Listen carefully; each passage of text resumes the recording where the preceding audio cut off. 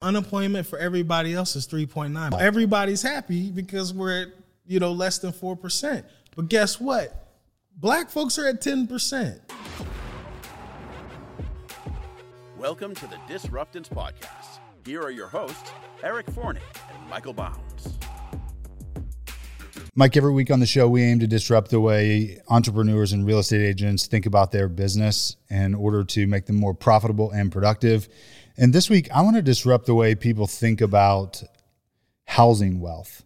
And, we all obviously hear about it a ton in our industry of real estate, where in the last 2 years, basically you owned a home and then your net worth went up incrementally, the based purely on M2 numbers, so money supply.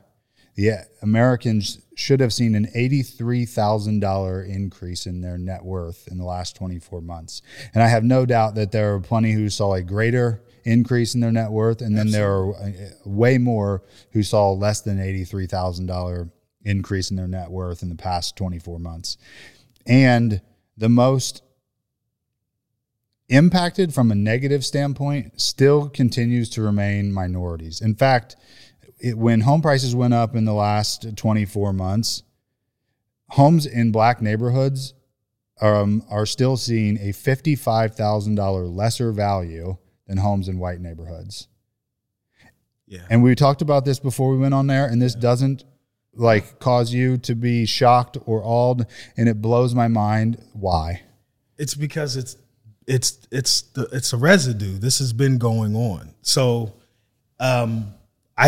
for example, I took a phone call this week. I was lead generating, and I called a client, and the client or a prospect, and he happened to be a black person, African American, and he was trying to get a home value on his house because he was refinancing it. And I started having a conversation around him, and his concern was he wanted me to come out and give him a value because he was afraid that his house was going to be under appraised because of the color of his skin. So I have this these are things that you don't have to think about. Yeah. When I'm listing a house, I listed my aunt's home, and she wanted to know, Mikey, do I need to take down my pictures? Yeah. I said, Aunt, don't worry about it. Aunt Wanda, don't worry about it. That house stayed on the market for 2 months. She took the pictures down. We sold it within a couple of days. So I would like to believe that had nothing to do with it, but it was a coincidence. But that's an example of the systematic, how it's baked in. How do you fix that? That's the several multi-trillion-dollar question, right? Is how do you fix that? It's you're right. That's not something I think about. It's funny though that you mentioned that, because last night, as I was preparing for the show and talking through things, Lauren and I were talking about this, and she said the same thing about taking down photos for an appraisal, and I'm like, oh, come on, that can't be something that legitimately impacts appraisal values. And yes, it absolutely appears, if you just aggregate all of the data, that photos of a family, and whether the photos of the family is white, black, Hispanic, do seem to impact appraisal values. They redecorate. I've had people, their houses are, with a certain motif, and they whitewash it in order to get a better value for it. So that's baked in. This is what these numbers give us clarity on something that black people have always known. So before, we don't need numbers to articulate. If you're treated a certain way, know how you're treated. Got it. So it could be a feeling or an emotion, or you knew it based on what a day-to-day was like for you. And now the data, the evidence, the research matches the anecdotes. Right. Okay. Right. So earlier when I said that, I haven't changed, I meant it. More people see it because now we have the data to support it. And what's crazy is we're born into this. So by being born into this, check this out. Have you ever played Cowboys and Indians? Yes. Y'all played Cowboys and Indians? So have I. It might have been Cops and Robbers, but probably same thing. Probably same thing. So, yeah. okay. We all played Cowboys and Indians. The crazy thing about being black is realizing later on you're the Indian. Do you know what a kind of mind fuck that is? Yeah. Like this whole time I've been the Cowboy too. Yeah. That is like, we don't know. Like everybody doesn't know. And I think that clarity is what is happening. Everybody is clear. I know now. So now I can act different, right? But is that right? Got it. I got it. So when you say now with clarity you can act different, what you mean is you could advise a client. Let me walk back before I shove my foot in my mouth with fair housing. So I don't know. I should know this, but I'm going to say if it's a fair housing violation, because we're real estate agents and we have those requirements, that do whatever is in alignment with fair housing. But what you're saying is that if it were not a violation of fair housing, someone could redecorate. You could advise someone to do the best thing for their financial interest. Yeah, because but now I you have to. That's right. Yeah. The problem is that's the gap. Yeah. I have to do that, but I shouldn't have to. See what I'm saying? Absolutely. Here's what's interesting to me too as well, Mike. There's just a ton of data that shows, as you know, we disagree, and we've kept it off our podcast as much as possible. We disagree with the pandemic response, right? Yes. The beauty of it is that it's not because we choose to be like ignorant on the information. It's just that we choose to believe that the approach was right or wrong or best or could have been better, right? And yet I think the thing that we both agree on most is that the response has disproportionately impacted minorities, women, and the poor more than anything, right? And so, you know, I'm one of my favorite. So why is that? Well, because unfortunately, minorities and the poor have the least representation in policymaking. Okay. And so, you know, the closer you get to the money printer, the closer you make policy that benefits you with the money printer. And therefore, the lobbyists who have more money and a louder voice, and the elites who make policy, and largely whites and males who make Rich policy. White guys are holding on to their money. They hold on to money and make policy. And so when that happens, when you make policy in a vacuum, what you do is you disproportionately impair those who don't have a voice, right? And so I am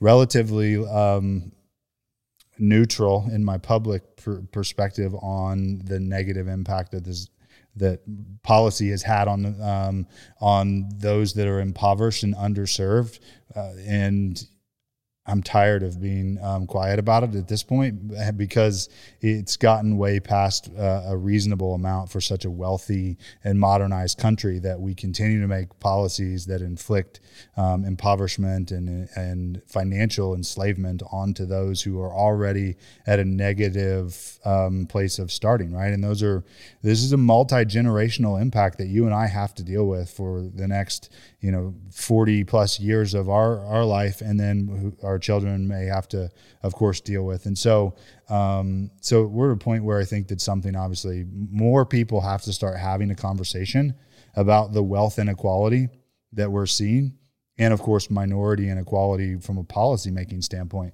Right now, 16% of blacks who apply for mortgages are rejected, and that's compared to 7% of whites who are rejected for mortgages.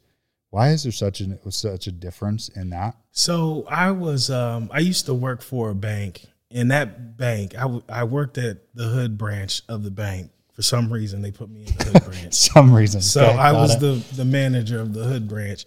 And I had certain quotas I had to hit, like on getting lending. And there was no way, because they would set the lending guidelines so strenuously that there was just no way that anybody would borrow a loan. And what's crazy is I just read about him in the IBJ. last year, they, out of all of their mortgages, they gave out 25 loans to Black people. Oh my gosh. The whole year, 25. Wow. Old National Bank. Okay. It's in the IBJ. I just read about it. So there we're taking something that when I worked for Old National Bank, I felt it. Yeah. I felt the structure of it. I was like, there's no way we're getting loans. Yeah. And then guess what? Old National Bank's lending money, but they lend it, I believe it's 25. Yeah. Now, they're saying, well, we're not discriminating, Yeah. but the issue isn't, it's the policy that leads to it's the result. Yeah. Do you see what I'm saying? Absolutely, I do. So what is it that lending institution is doing? I'm not a bank. I don't know what they're doing. This is the thing. People ask Black people what to do about racism. Look, that's like going up to a deer that just got hit by a car and then just saying, what do I do about? No, I'm the one getting hit by the car. Like, I don't know. You tell me what to do about racism. But my bumper sticker though. Yeah. I don't get it. Like, Yeah. what do we do? I don't know. I'm just working. I'm just hustling, trying to raise my family. I don't know. It's interesting because 25% of Black loan applicants were rejected according to their credit history, compared to 18.5% for whites. So again, So there's a gap. Why is Yeah. there 25 to 18? And this is another thing, you guys. This is about modeling. We're focused on today, people taking applications. Yeah. You have to look how many, like, for the longest time, this buying a house is the first time that anybody in their family has bought a house. In 1965, Black people got full rights. I was born in 79. Well, can we just stop there for 1 second? Tell me that year again. 65. Okay, so I'm just checking my watch here. That was less than 60 years ago. I'm 42. Yeah. Yeah, I mean, that's what's interesting. We've talked about this. We've talked about this off air. The craziest way that I think to look at this is go Google a photo of JFK and then go Google a photo of Martin Luther King. JFK was murdered before the "I Have a Dream" speech. Every MLK photo is black and white. Yes, most of your JFK photos are in color, and they vary. And the MLK photos are most likely more recent, and yet they're in black and white. And this is what's crazy. Martin Luther, that's crazy. This another thing. It makes people believe that it was longer ago. That's than right. it was. Mm-hmm. Betty White was 99. Martin Luther King, if he was alive, would be 93. Yeah. Come on, y'all. And it seems like it was so much further than that, doesn't it? Because of part of it is how it's projected, how it's portrayed, how it's framed in a way in which, and we could go there's no need to go the conspiracy route of trying to define why. Let's just say that that's how it is. It is. Like, right? I think we think that this was way further Yeah, than of course. it is. And in all reality, I'm 42, and this went down like within 20 years of me being alive. Yeah. There was plaques that said white only. Yeah. Yeah. And so the question then, I guess, is how, I had this conversation, I had this debate a little bit last week with some, I think I was telling you before we went on air, is that with some really great, intelligent people who have amazing hearts and yet are also oblivious to the reality and the data, right? It's not intentional. It's not racial apathy. That's right. It's just that if you haven't lived it, you don't understand it, right? And we're all born in the middle of it. We've strayed so far from exhibiting empathy as a society that empathy is the first thing that has to change, right? Is that people have to understand that in order to be empathetic, you have to put yourself in the position of someone else in order to be willing to feel and think and experience what that other person is thinking, feeling, and experiencing. I equate it when I teach empathy to method acting. Right, as probably the most recent great example of method acting is Daniel Day-Lewis, right, with his Lincoln role, and they say that he went months as Abraham Lincoln, never breaking character in personal life and on set, and that's what empathy looks like. Is you have to be willing to do method acting to understand what someone else is thinking, feeling, and experiencing, and it first has to start there. We make no progress, right? Mm-hmm. And then what I wonder is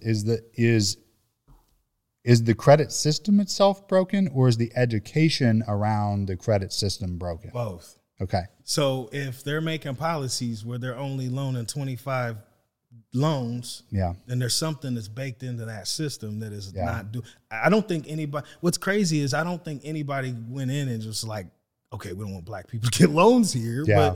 But the result of that ended up being racist. Does that make sense? Yeah. It's interesting. I just want to add, I want to support exactly what you said, which is that in December of 2021. So as of the date of recording this was just about a month and a half ago. Old National Bank gave 37 mortgage loans to black borrowers in an area where 28% of the residents are black. 37 mortgages out of 2,300 almost. Right. And 28% of the residents were black. And so, the good and bad of statistics is they can easily be manipulated, taken out of context. We'd have to look at all the number of applicants, what was the rate, and so on. Were they denied based on, specific locations, specific That's where it happens, though, because people they have plausible. Their credit score, they set their bar to where they can only do da da da da da. That the problem is the problem is that people are being excluded. Yeah, and so if you want to help, like the white folks, what I hear all the time is I see no color. That is wrong. That is wrong. Tell me more about that. I want you to see my color. Okay. Because then you see me. Okay. Because the problem is when you don't see my color, I'm not seen. You remember that time we're talking, we're going back and forth, and you're like, bro, you're good. I know. I'm good. Being black is being invisible. When white people don't see color, y'all don't see me. So I need you to see my color so then you can understand. In 1965, I was not considered a full person. So this is a little bit off topic, but on the same lane, which is, as a father, I struggle with this, and I say that because Hudson's at an age where he doesn't see color. Mm-hmm. But he has no idea that there is a difference in people. Right. He's at this place where he just loves people, period. Right. Like he doesn't I know for a fact that the first child he gave a hug to was a black child. Right. Like he has friends at school who are, in fact, at his birthday party, it was, 50% racial mix. He has no idea. Right. We went to a Harlem Globetrotters game last week and I'm like, there was a portion about the Harlem Globetrotters history and about black history. And I'm like, do I want him to see people as people always and forever? Or do I want him to even understand the flawed concept of race? Mm-hmm. At what point in time is that actually become the hindrance for growth is where because to me, race is a concept. It is a real concept with consequences, but it is a concept that we have fabricated as a way of defining melanin variations because it perpetuated a system of inequality or a power system. And at a certain point, we're estimated to be about 25 years from homogenized America, where white is actually no longer the majority race. Right. At what point does race become no longer something we should even think about, talk about? I think we need to talk about it until it's fixed. Okay. It's not fixed. So if it's a majority, I, as a black person, am often a token. Okay. And let me clarify what a token is. There's two. I'm just saying this, right? I know token has a negative connotation, but I want to kind of clear what it is. Okay, there's two sides of a token. The good side of the token is that I get to be a model for my nieces and my nephews and other people, so they get to see their uncle, their dad, or whatever do things, and then they can kind of mimic that. The other side of the token, the danger side of the token, is that white people see me and they say they made it. look, Mike can do it. They can all do it when there's other Mikes. Okay. See what I'm saying? So that's why I'm saying the white people, they need to see my color, because when you see, now you start seeing there's other Mikes out there. Got it. So I think I want to unpack and make sure I understand what you said, which is basically when white people see a black successful person like yourself and they understand you as a person and your character, it humanizes the racial component of it in order to create empathy and understanding and experience, or hardens it. Yeah. So then they say, look, Mike did it, why can't they do it? Or so by not seeing my color, what happens is you don't recognize, you think that I'm an anomaly versus the exception rather than the rule. There's other Mikes out there. You know what I'm saying? Of course, yeah. So I think that by that talking point and them saying we don't see color, that's a way to make me invisible. When did, totally now off topic, but out of curiosity, so you have black children and you have white children, right? Yes. And when did which is like a whole totally different topic, but like, when did your black children know that they were black? I informed them. Yeah, I know. How old do you think you they have were? to be clear? You gotta know, because it hits you. Like, because I told you, you think you're a cowboy and you're not. Yeah, interesting. So like, you gotta Do you know if there's like, is there like every black parent has a conversation with their child. Yeah. Everyone talks about how you got to work twice. Do you as remember hard. Absolutely. Conversation? Absolutely. How old do you think you were? Okay. Yeah. So I think that this is it. There's a lot. It's uncomfortable to have that conversation, and I think that the majority of us don't like to be uncomfortable. You know what it is for me actually is what it is for me is like, right, is like as a father, I want Hudson to be like a trillion times better than me, right? And I want him to have everything. I want him to make humanity better than me, and I see humanity better is when we no longer see the difference in people other than based on their like merits and character. I know that. So but if I know that. However, I'm like, where do we start and stop, right? Do I start at the individual level and then hope that compounds, right? And then the other thing is that we try to avoid, and I don't know this, you know what, I guess we'll ask a therapist in 30 years or something, but we try to avoid projecting adult concepts onto him. We talk to him like an adult, but we don't project adult pressures and concepts onto him. Like, you know, it's so funny. I get so annoyed and I keep it inside, but it bugs me when someone will be like, "Oh, do you have a girlfriend?" I'm like, he's 4. Like, right. So can he just go out? You're putting that on. Correct. Yeah. I'm like, how about you just go out and play and just like be a child until you're no longer at a point where you like need to not have the innocence of being a child. So that's why I was curious, the age part of it. So I want to go back. So you mentioned like color blindness and not seeing color. So this is a business podcast. So we oftentimes, when we are setting goals, our goal setting is to something that is attainable. So I could say to you, Eric, okay, this year I did almost 12 million. Yeah. My goal is to do $200 million. Okay. And you would be like, why don't you set something that's more attainable? Got it. Okay. We are talking about something that is so far out there that there's no way that we can attain it. Yeah. So we need to get to that point. But if we're going to keep falling on our ass, if we keep doing it the same way. Yeah. See what I'm saying? I do. So what I'm saying to white people is y'all need to see color. And what I mean by that is not necessarily like a blanket.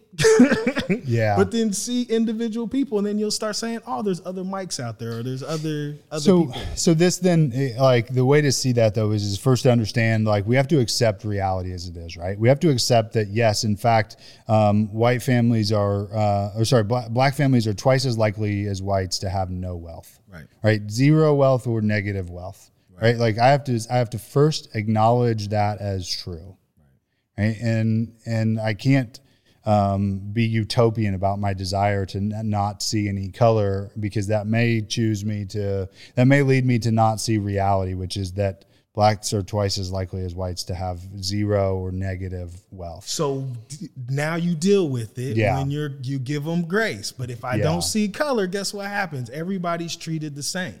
Yeah. And so, and then guess what? This person isn't coming from the same situation. And it all compounds on itself. That's the thing. The house has been built on top of this. So how do you undo that?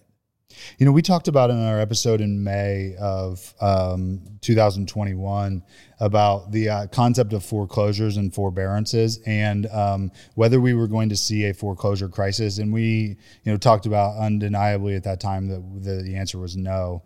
And we kind of went down the discussion about those that started with the least, ended up with even less 2 years later through this pandemic. And black women are the ones who have been most negatively impacted as a sub demographic of the population. And right now, black women, in fact, in the labor force participation rate have exponentially seen unemployment greater than any other sub demographic of the population. Right. Why do you think that is? So because there's child care pressures. Yeah. So a lot of them tend to be single mothers. Yeah. So this is where I'm talking about this thing has all built on itself. So like I read in the 90s.